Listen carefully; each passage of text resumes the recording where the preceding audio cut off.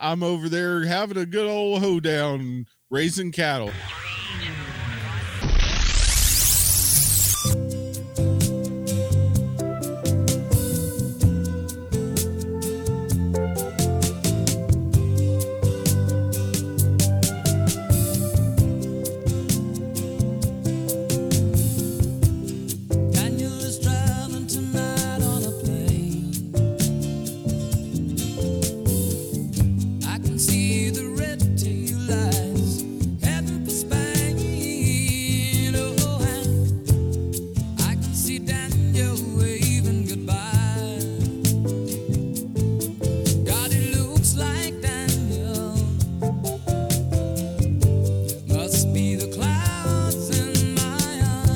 Ladies and gentlemen, welcome to the Film Find, the greatest movie podcast ever. Assuming you never listened to a movie podcast before, I am your host, Adam Porteous, and I'm joined by Matt Smith.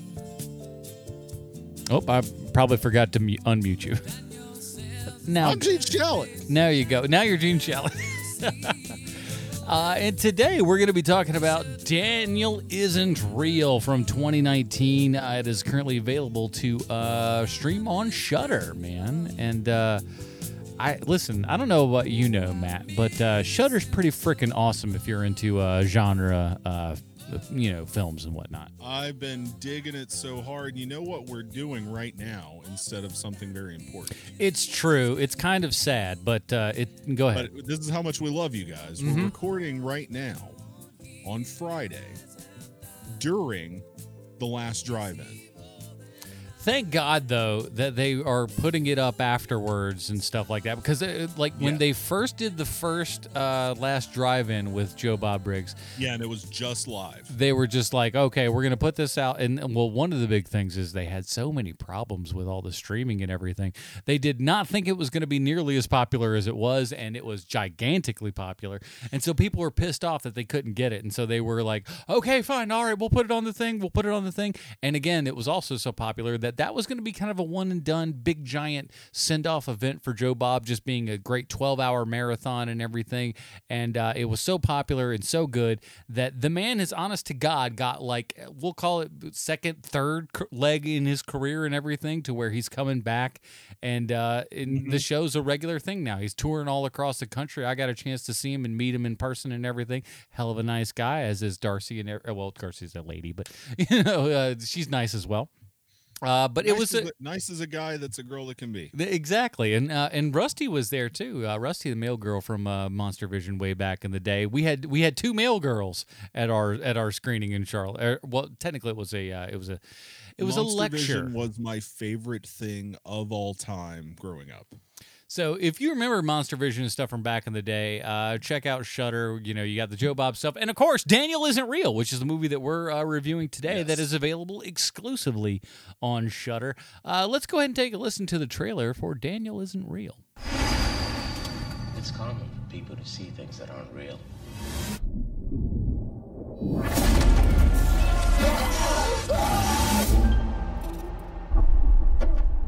Have you ever seen things like this before? I had an imaginary friend when I was a kid. His name was Daniel. He was my best friend. He was my only friend. It's kind of a strange notion, but maybe you should try to connect with that part of yourself again. You needed my help.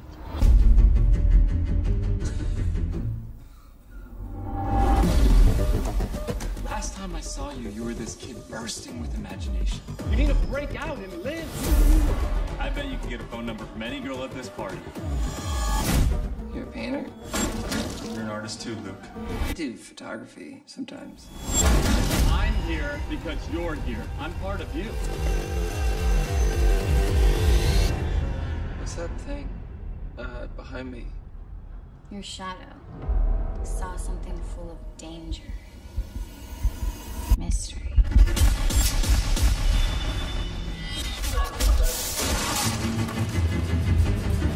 He's taking over. It's making me do things that I don't want to do. You do this? I imagine, dude. I can make you go right.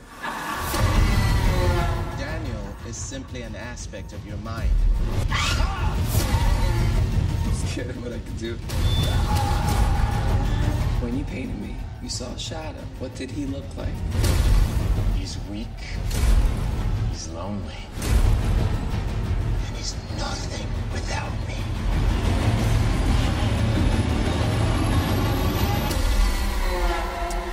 Alrighty, that is the trailer for Daniel Isn't Real. Here's the IMDb plotline. A troubled college freshman, Luke, suffers a violent family trauma. He resurrects his charismatic childhood imaginary friend Daniel to help him cope, not realizing how dangerous Daniel is. This is starring Mark Robbins. Or is it Robbins? Yeah, Robbins. Patrick. Is that? Patrick Schwarzenegger is like, you know, right. come on. Is there many more Schwarzeneggers out there? That's not like Smith, right? Right. Sacha Lane and others. Directed by Adam Egypt Mortimer. I'd not heard. I'd heard of this other than kind of seeing it on Shudder there and everything. So I was kind of curious because the poster looked evocative, kind of interesting and stuff. But What did you think?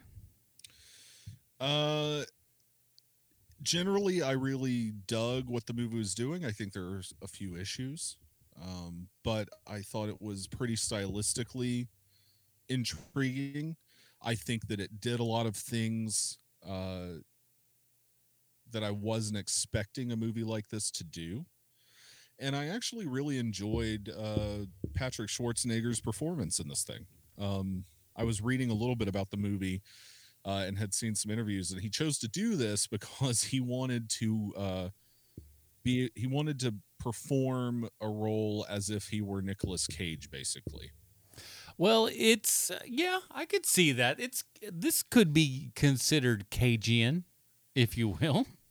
I think just the over-the-topness of what he's doing, not really fitting in with the acting style of the other leads, does that pretty well. Yeah, whether he's fully successful, well, we can discuss. Yeah, and I didn't realize we talked about this. We reviewed this movie way back when, but he was in Scout's Guide to the Zombie Apocalypse, which, if memory serves, we didn't like all that much because it's not that great of a movie. No, it was not that great. But you know, I think this is certainly better than that. But that also doesn't take much because that movie was not very good. Right. So this guy, he's got a Luke has a little friend named Daniel that he's an imaginary friend. Did you ever have an imaginary friend growing up? Not that I can remember. I definitely did not have one that I needed to lock away in a dollhouse until I was a teenager. It always seemed strange to me, and I like that people had imaginary friends. But then again, like, you know, my brother was born not too awful long after I was, so it was kind of like I always had like a little built-in best friend. Sister came along later, but you know, with my brother, I always had like a little built-in best friend, so I never had to, you know, come up with an imaginary friend. I feel like that may be a something that only a single child, or like a child that doesn't have a sibling for quite some time, kind of thing. Yeah, it's like maybe one that's older or something that doesn't really connect with them, perhaps. But you know, like what I liked about this movie was it takes this conceit, and it's not necessarily an original take on it, because like very frequently, like you know, Amityville Horror does this, right, where like the young kid has an imaginary friend, but is actually a spirit in the house that wants to do the family harm and blah blah blah, right? Yeah. What I liked about what this movie did, and it really starts up front, kind of twisting that a little bit, is that it does set up like up until a certain point in the movie, this idea that the kid might actually just be hallucinating or have like an imaginary friend, and maybe there's something else going on where it's not just like a violent spirit or some kind of other presence, but maybe it's something within the kid, which I think thematically is something the movie's trying to deal with anyway. But yeah, I don't know. I liked that it took a setup and then kind of twisted it just enough to kind of put us off kilter, even from the very beginning of the movie. Yeah, and it's kind of cool seeing like him like use his imaginary friend then to kind of I guess he then channels that imaginary friend, so to speak, to do all the things that he wouldn't want to do. Like there's a little, spoiler alert, not for this film, but for another film. You'll put it together real quick. But there's a little Fight Club element in here as well. For sure. That's Yeah, just like, this is the guy that like you kind of visually, always orally, wanted to yeah. be, and yet you never really had the guts to be this guy. But, wouldn't you be a much cooler guy if that's what, if these were the things that you did? Yeah, and that's, yes, it runs throughout this movie. I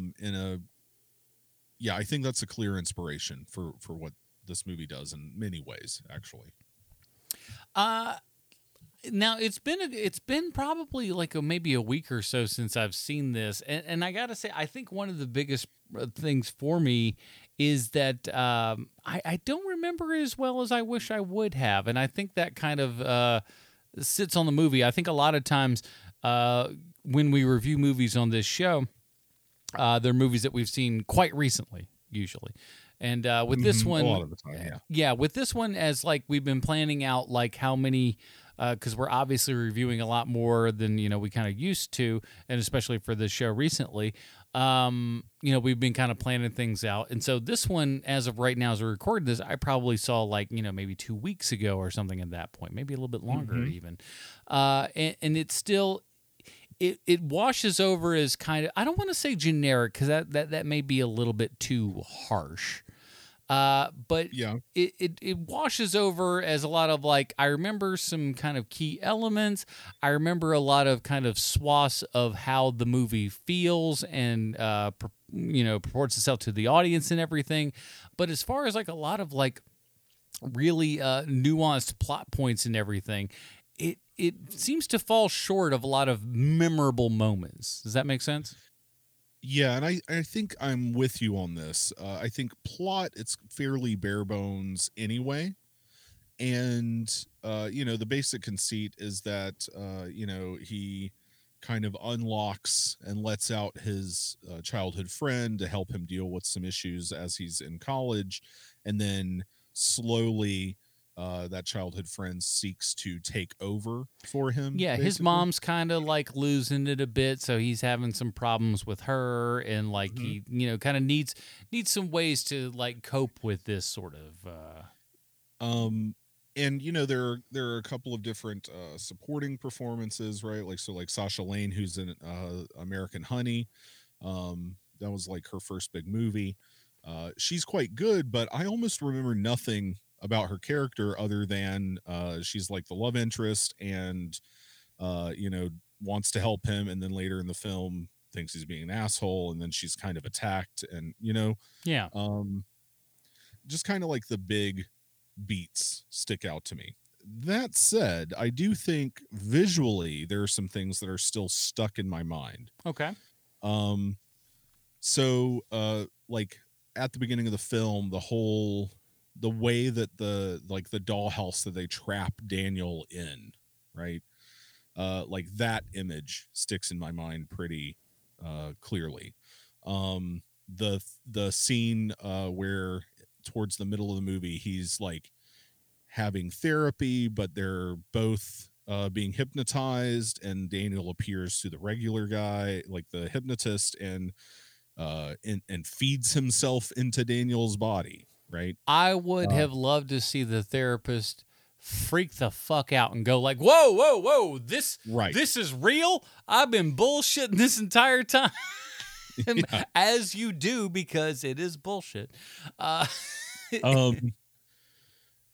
think a lot of the stuff toward the end of the film visually just sticks in my head as well, right? Like Daniel's true form is pretty horrific and kind of neat, actually. So I think there's stuff that really does stick in my mind, but it's like you said, it's kind of broad strokes for much of it, or like just singular images or set pieces, and even just parts of set pieces. Mm-hmm. And I do think that's a weakness for the movie, right? Like one of the episodes we did recently is for Dr. Sleep, and that's a movie that I haven't seen in like 6 months, and I can talk to anybody about every single thing that happens in that movie. I've seen it twice, ever. Yeah. And like really it was back to back. Yeah, So, and I'll say exactly. I saw this one about the same time as I saw Dr. Sleep, and I saw Dr. Sleep once at this point with the director's cut and everything. But again, it was so evocative that it made more impressions on me as it went. Whereas this one, while it was good and I enjoyed going through it, I think the soundtrack is good. It feels like a movie. It doesn't because I think a lot of people go like, oh, it's a thing that's on Shudder. It'll be like super cheaply done. This is an inexpensive movie, but this is not like you don't look at it and go like, oh, this is just cheap garbage. It's done well enough, but at the same time, there aren't those big sweeping things that make you just look back and go, oh, I totally remember this movie. There was like like this big twist here or this big turn here or this big character moment here or there. Not a lot of that stuff happens in here. You've got like some decent performances. Like I said, Miles Robbins as Luke does fine. Patrick Schwarzenegger as Daniel is also quite good. Like he plays a great smarmy kind of, overconfident, douchey, imaginary friend, like you always hear about. But overall, the movie itself doesn't nearly plant on as much memorable moments as you would hope it would. Yeah, I think I throw this movie in the it's pretty good, but not great category. Yeah, like it's pretty good. I liked it while I was watching it. I like it now. I would probably watch it again, right? But I think it's not quite enough to like throw it into a perennial favorite kind of category, as it were. Yeah, and I mean, like looking on like IMDb right now, like the Metacritic score is like at 60, 61. The IMDb is at 6. So like, most IMDb, look it up, even like the big, giant heavy hitters and stuff are like at a 7. So when a movie's at a 6, it's like, it's probably a decent enough movie because most movies round up are like a 7, maybe an 8. Like if you're like a Godfather Part 2, maybe you're an 8.3 because IMDb raters are, what's it called? Stupid. But here's the thing: if you have Shudder, if it's something that you're, and I think right now, as we record this, there's at least a promo where you can get like 30 free days or something, like a whole free month of Shudder. I'm pretty sure it's still running, and the code is SHUTIN. SHUTIN. Because that's what we is. How about that? So check that out. So, and there's a lot of content besides this. There's a couple other of Shudder exclusive movies, and of course, the Joe Bob stuff. Going back and looking at all those other marathons from Christmas stuff to everything are now still available. So definitely check those stuff out because you like them good. Any other kind of closing thoughts? I don't know that we need to talk. I mean, is there much more? No, I think we kind of got what we needed to do. I don't think we, it's a shorty. Yeah, exactly. That's what she said. Exactly. There's not a whole hell of a lot to it, and that's not necessarily anything to denigrate it for. Sometimes some simplistic ideas are good, but this it's okay. It's all right. It's definitely worth a watch on a rainy day and stuff like that. And if you like the idea of kind of imaginary friends and where that could actually lead once you get into adulthood, and you want to see his mom be a crazy person, just go like, why is this woman not in a home? Please, for the love of God, get her in the help of some mental professionals that could help her instead of letting her sit in her home by herself and hurt her. Like, it's just like, it seems so irresponsible. I hated that part where it's just like, this lady clearly needs some fucking professional help. For the love of God, get that woman some help. I will also say, like, it hits one particular box for me that I will always say is a good thing. It's an hour and 40 minutes long. Yeah. So anything that hits that sweet spot of like 90 to 100 minutes or optimally 80 to 100 minutes is worth at least throwing on if somebody says like, yeah, you should check it out. Because you don't want to see a 2-hour version of Lake Placid. You don't give a fuck about that. You just hope it's 80 quick ass minutes. God damn right, man. And then you move the fuck on. Because any further than that, and you're just like, why are we here again? And this you know, movie is that I point. love Lake Placid. I don't need a sequel to that shit. And you know how many Lake Placid movies I've seen past the first one? 0. Yeah, it's probably a wise thing on your part.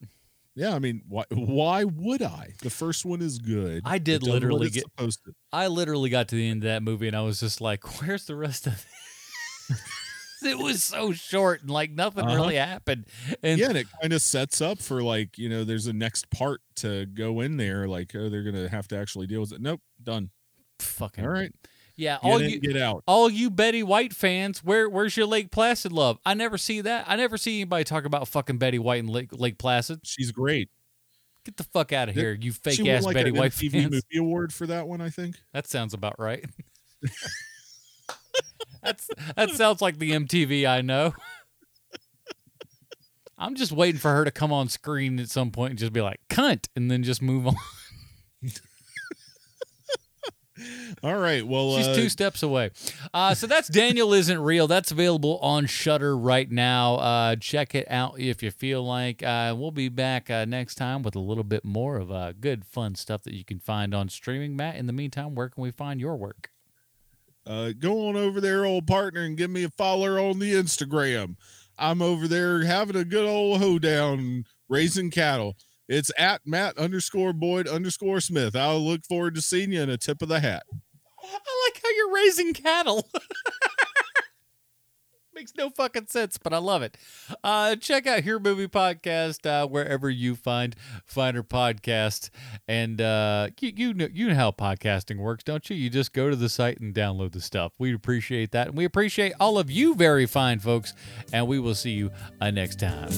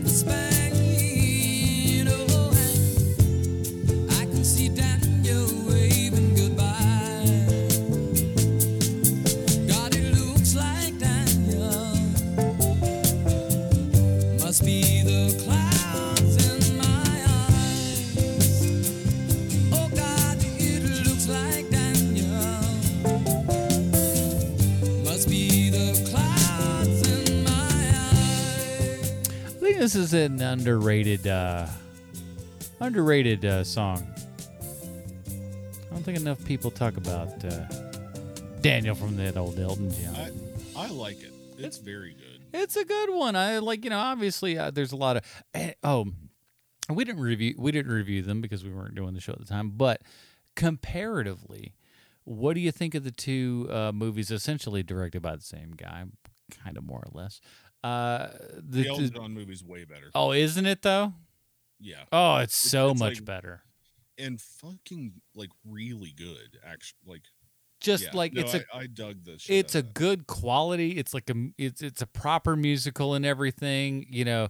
Say not for nothing, but Taron Egerton's not a horrible singer. He works really well within the boundaries that he's given. For that show and everything, whereas we gave fucking what's his nose a goddamn Oscar for lip syncing. It's terrible. What fucking planet are we living on? Yeah, Taron Egerton went on tour. Yeah, it's like he and when I first heard him singing and stuff like before the movie, I was just like Elton John's such a fucking very specific voice and everything. It's really hard to not only sing like him, but just to even do his songs any justice is a difficult thing to do, even for talented singers. Yep. And when you get down to the movie and everything, it's pulled off so well that like I can't help but applaud it. Yeah, and also that movie, I think because unlike Bohemian Rhapsody, because Rocket Man was just a straight up musical, Mm-hmm. I think gives it a much more vibrant feel for like what it's doing. Like there are things, like the first of that movie's kind of slow, and it starts out like with young Elton learning and all that shit, and then but like by the time you get to like him busting through the wall and Taron Egerton comes out and it's just full on like rock and roll Elton, you're like, oh fuck, this is so good. Yeah, it really works. The storytelling mechanism is fantastic. It's just God, it's so much better. And at the same time too, it makes me wonder like how different Bohemian Rhapsody would be if he were in charge of it from all soup to nuts. Yeah, agreed. Also, isn't it nice having seen Rocket Man to see like a movie musical that looks like it was shot by somebody who knows how to shoot a musical? Yeah. Like with choreography and shit. I mean, like you and I both really liked Les Mis, right? But like that's not a musical in the same sense of all this other shit. Yeah, it's a different animal. But like I just look at stuff coming out in Hollywood, like and it's just like, who the fuck is over here shooting musicals like this? Like even what's his name? Rob the Chicago Cats fucker. I know who you're talking about. Right? It's just like I have not sat down to Cats. It looks fucking atrocious. Oh no, no, that's a different guy. That's Is it not? That's the guy who did Les Mis. That's Tom Holland. Is it? Mm-hmm. Well, that would be why. His experience shooting musicals was Les Mis. It looked like, and that's what's so fucking terrible is that he won the Oscar for King's Speech when he shouldn't have. If you would have given him that for Les Mis, I'd have been 1,000% behind it, because that movie at least was grandiose, was shot like. Again, to have the balls to really do the live recording. I'm thinking about Rob Marshall. That's who I'm thinking about. Different guy. He's better. It's better than Rob. Like if Rob Marshall. Chicago is good. No, Chicago was fine. Chicago, but like he directed Into the Woods, and that musical is great, and that movie fucking blows. That movie was not good. No. So I don't know. He's a parent. I didn't watch Mary Poppins Returns. It seems like that would be a movie that would be pretty difficult to fuck up entirely. It's not great, but I'll say this, and like it's a slight spoiler alert, but not really. There is Angela Lansbury makes an appearance in it, and that is worth the entire fucking movie. It will it will make your heart soar. The rest of it's fine. It's fine. It's not great. I'm sorry. This is going to probably hurt some people's feelings. Lin-Manuel Miranda, not very good. So but does that bode well for his return in The Little Mermaid by Rob Marshall? No, I'm not. I don't know why the fuck they do any of these things. We've got great animated movies. Let's not. Why do we need? Why? Just fucking why? I don't want to watch The Lion King in live action. I don't give a fuck. Dude, I walked into the theater when that Lion King was playing, and not for nothing, like, she's talented in so many ways, but goddamn, Beyonce cannot read a line for fucking shit. She is terrible. She's a fantastic singer. She's got a lot of talent in that fucking field, but as far as acting goes, like because the two voices at the time are her and Donald Glover. Donald Glover sounds like he's acting. Fucking Beyonce sounds like she's reading a line, like she's in fucking like middle school and she's one of those kids that can't read too well.